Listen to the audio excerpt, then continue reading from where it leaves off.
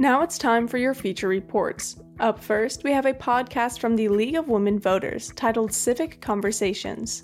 In today's segment, host Jim Allison talks to guest George Hegman, Professor Emeritus of Microbiology at Indiana University. Hegman is a longtime advocate and member of the League of Women Voters Redistricting Committee. The topic today is gerrymandering. For more, we turn to the latest installment of Civic Conversations on WFHB.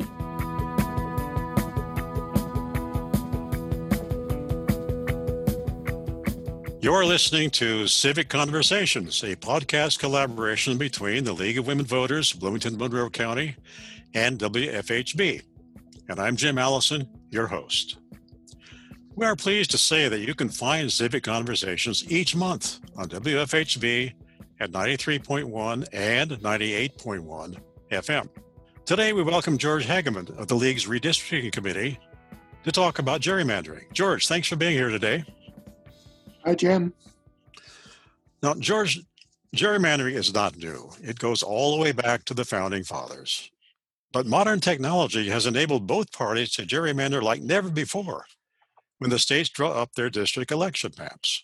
In fact, according to the Brennan Center for Justice, many of our most recent maps lock in a comfortable majority of the legislative seats for one side, even when voters are split evenly between parties. George, it seems like every time a big election approaches, we start to hear about gerrymandering.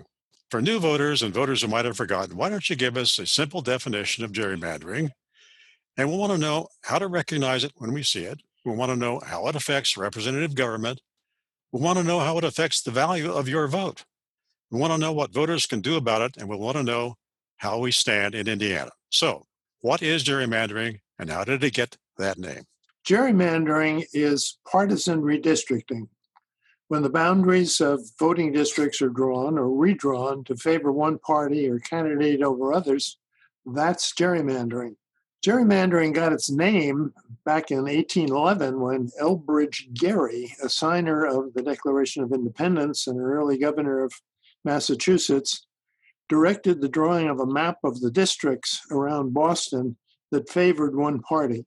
The shape of the resulting district was said to look like a monstrous lizard or a salamander, and so the name gerrymander was born.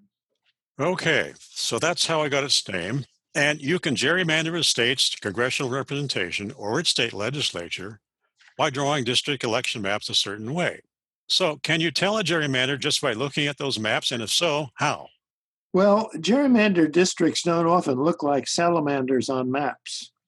But districts in Indiana, for instance, only have to have equal populations, comply with the Federal Voting Rights Act, and be contiguous, that is, have a single boundary. They're not necessarily drawn with a compact form.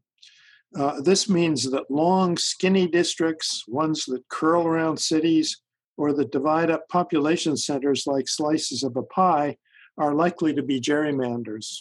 The principles of gerrymandering are quite simple. Electoral advantage can be achieved by either packing or cracking. When packing, you draw the district lines to include as many members of the opposing group of voters as possible in a small number of districts, thus removing them from influencing the vote in a number of nearby districts.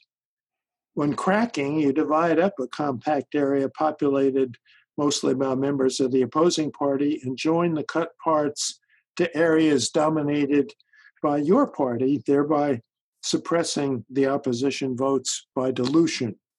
Okay, so that's how it's done. Let's bring it down to the level of the individual person, though. How does that impact the value of a person's vote?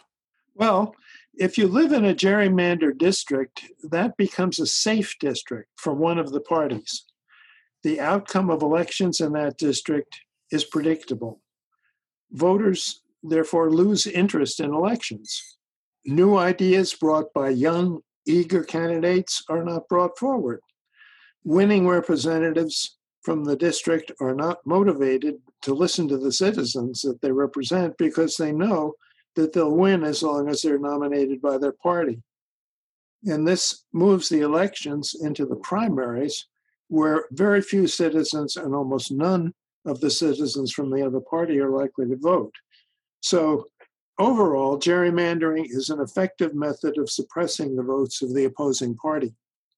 Well, that doesn't sound constitutional at all to me. It seemed like it would be unconstitutional, is it? By the way, Elbridge Gerry, although he did sign the Declaration of Independence, he never signed the Constitution. That's right. Well, gerrymandering is not unconstitutional. Redrawing the electoral districts every 10 years is left to the individual states. In Indiana, that's done by a 5-member committee of the Indiana House. And 2 members of that committee are appointed by each of the 2 major parties. And the 5th member is appointed by the governor. That gives the governor's party control over redistricting every 10 years.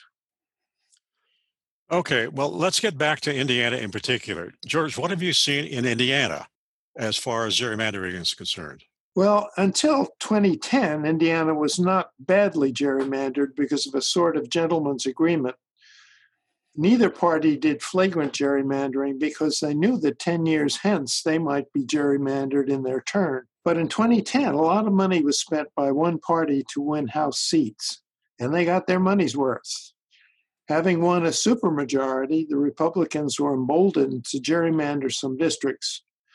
With Indiana split, say, almost 40 to 60 between voters of the 2 major parties, in 2016, the U.S. congressional delegation split 22 to 78. The Indiana State Senate was 18 to 82, and the Indiana State House split 30-70. As another example, Peggy Welch, a popular local incumbent, lost her seat in 2012 after district redrawing in 2011. And the city of Bloomington and much of Monroe County is cracked now, being divided into 5 electoral districts that represent few or no logical boundaries. And the local state Senate seat may be considered an example of packing. Okay, so we've got it, no doubt about it. We've got it here in Indiana, which raised another question. Do you think that gerrymandering has affected voter turnout in Indiana? It sure does. In 2014, voter turnout in Indiana was only 29%, lowest in the nation. In 2016, 32 out of 100 Indiana House candidates ran unopposed, as did 8 of 25 state Senate candidates, which shows you the level of competition. Voter turnout in that presidential election year, 2016, was a lowly 58%. Okay, we've got it. So this raised another question. What efforts are underway to address gerrymandering in Indiana? Well, there are some efforts. A coalition of nonpartisan groups is formed called All In Indiana to advocate for a citizens-based nonpartisan redistricting process. Common Cause and the League of Women Voters are major players in this effort. A nice article about local efforts appeared on page A10 of the Herald Times last Saturday, the 12th of September. And apart from advocacy to shame the Indiana House toward a nonpartisan redistricting system, similar to that adopted by almost half of the other states, there is an effort being mounted to draw a number of different and less partisan maps to compete with those that the House Committee will draw in 2021. Relentless pressure from concerned Hoosier voters is needed. But there's also an effort being made on the national scene. And in August 2019, former President Obama and his Attorney General, Eric Holder, launched a movement called All on the Line as a way of obtaining what they call fair maps. They have an organizational subunit called Redistricting U, and this is an organizing training group that holds webinars and sends out representatives to local areas to show them how to get fair maps during redistricting process, which will occur next year. Well, that sounds pretty encouraging, George. It sounds like people are starting to wake up to this really bad problem of gerrymandering. And it's something that every citizen should keep his eye on, as you probably let the legislators know that they're doing exactly that, keeping their eyes on what the legislators do about this. That's right. So thanks very much, George, for all this information. This has been very useful. Thanks for listening to us on Civic Conversations. This is Jim Allison of the League of Women Voters, Bloomington, Monroe County. The League is a nonpartisan grassroots organization, citizen-led, that has fought since 1920 to improve our government and engage all citizens in the decisions that impact their lives. Next month, join us when we talk about the upcoming November 3rd election with Karen Wheeler. Karen is the election supervisor for Monroe County.